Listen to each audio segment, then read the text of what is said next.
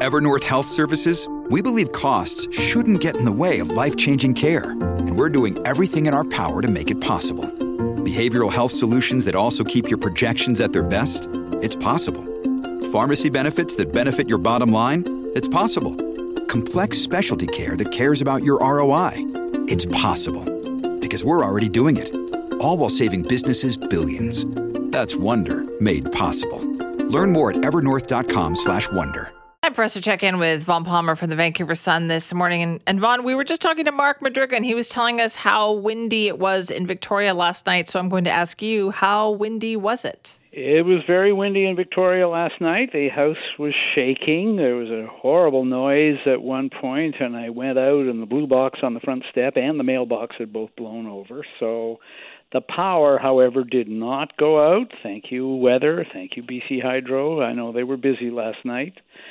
The other thing I'll have a better sense of, Simi, when I walked to work this morning through Beacon Hill Park. Beacon Hill Park has been taking quite a beating the last few years from windstorms. There's often big trees down. So I hope the park survived. As you know, when the trees in the park get thinned out, the ones that are still standing are even more vulnerable. So that's been the most noticeable thing, apart from power outages. But as I say, we were lucky last night. We didn't have our power out. The clocks were working.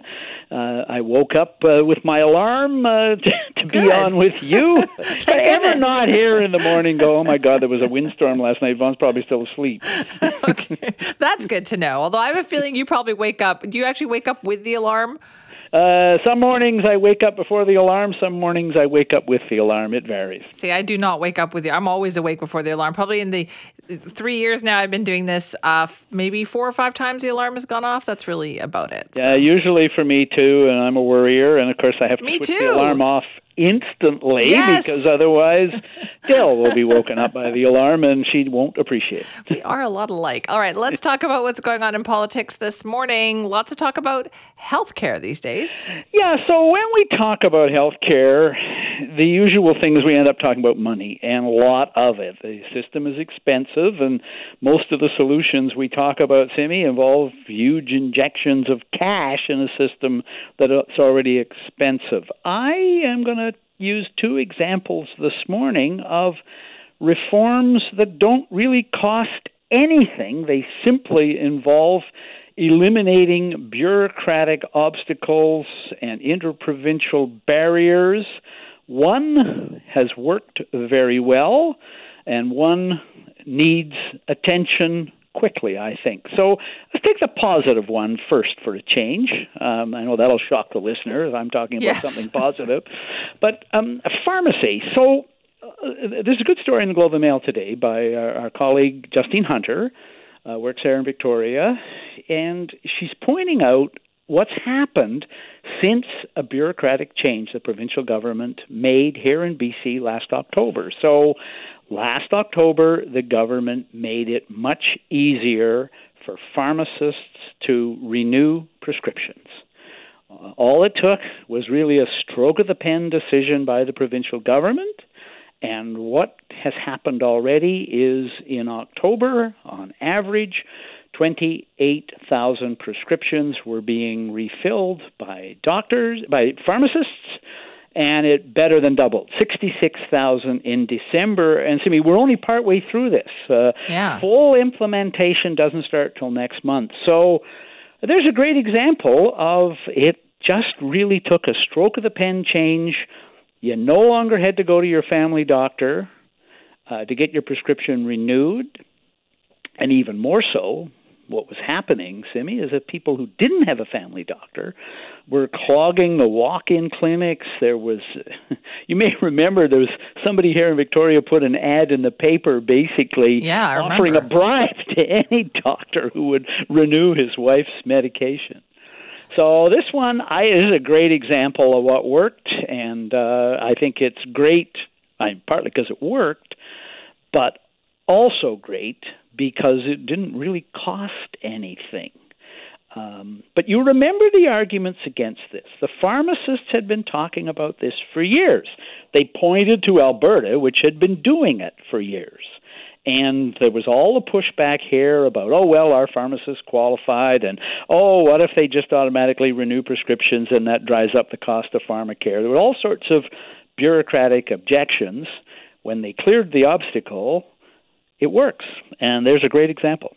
That is a good example. I just can't imagine how much easier that is for people to be able to just go to the pharmacist and get this done. Yeah, and what drove it here really was, I mean, first of all, the pharmacists did a very good job of advertising that they were ready, and there was some grumbling, oh, well, the pharmacists just want to increase their income. No, the pharmacists, whatever the result, want to take pressure off the system. They all knew what it was like to have people come in to the pharmacy and say, I want to get my prescription renewed, and I don't have a family doctor, and the pharmacist having to say, sorry, my hands are tied. You're going to have to go to a walk-in clinic or line up, and people were doing that. But it really was bureaucracy as the obstacle. Pharmacists, again, they pointed out, they're better trained, arguably, at least as well trained as doctors in knowing, which prescriptions are good, which ones are bad, handing out the advice, all that. So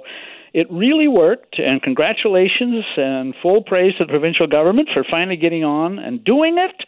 And it's probably going to get even better next month when the full rules kick in and pharmacists are allowed to prescribe for some conditions. Okay, so that's the good stuff.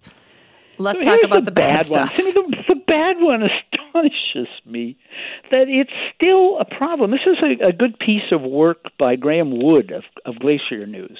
And he's reporting that doctors coming to British Columbia from other provinces still face red tape getting to practice here. And the example he uses is Aquarius Medical Clinic in Yaletown in Vancouver. They tried to hire a doctor from Alberta last year, and the paperwork was so challenging that it didn't work out. It took a lengthy process and appeals, even though this medical doctor was licensed to practice medicine in Alberta and was practicing in the Alberta equivalent of our kind of family care walk-in clinics, right?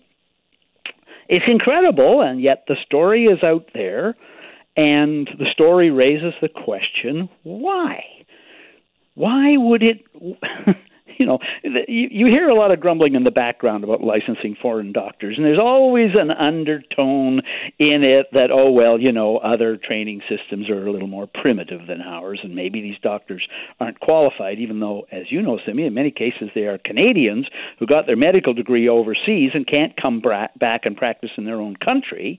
But anyway, that's the theme. But why would somebody who's licensed to practice in Alberta... Yeah. Well, the answer, when you look at it, is we have national licensing for doctors, but we also have provincial. So you have to jump through two sets of hoops, not one. Now, the Canadian Medical Association said they polled their own members, and 95% of their members said we should have one certification process for doctors in Canada, and only one. You can practice medicine in Canada.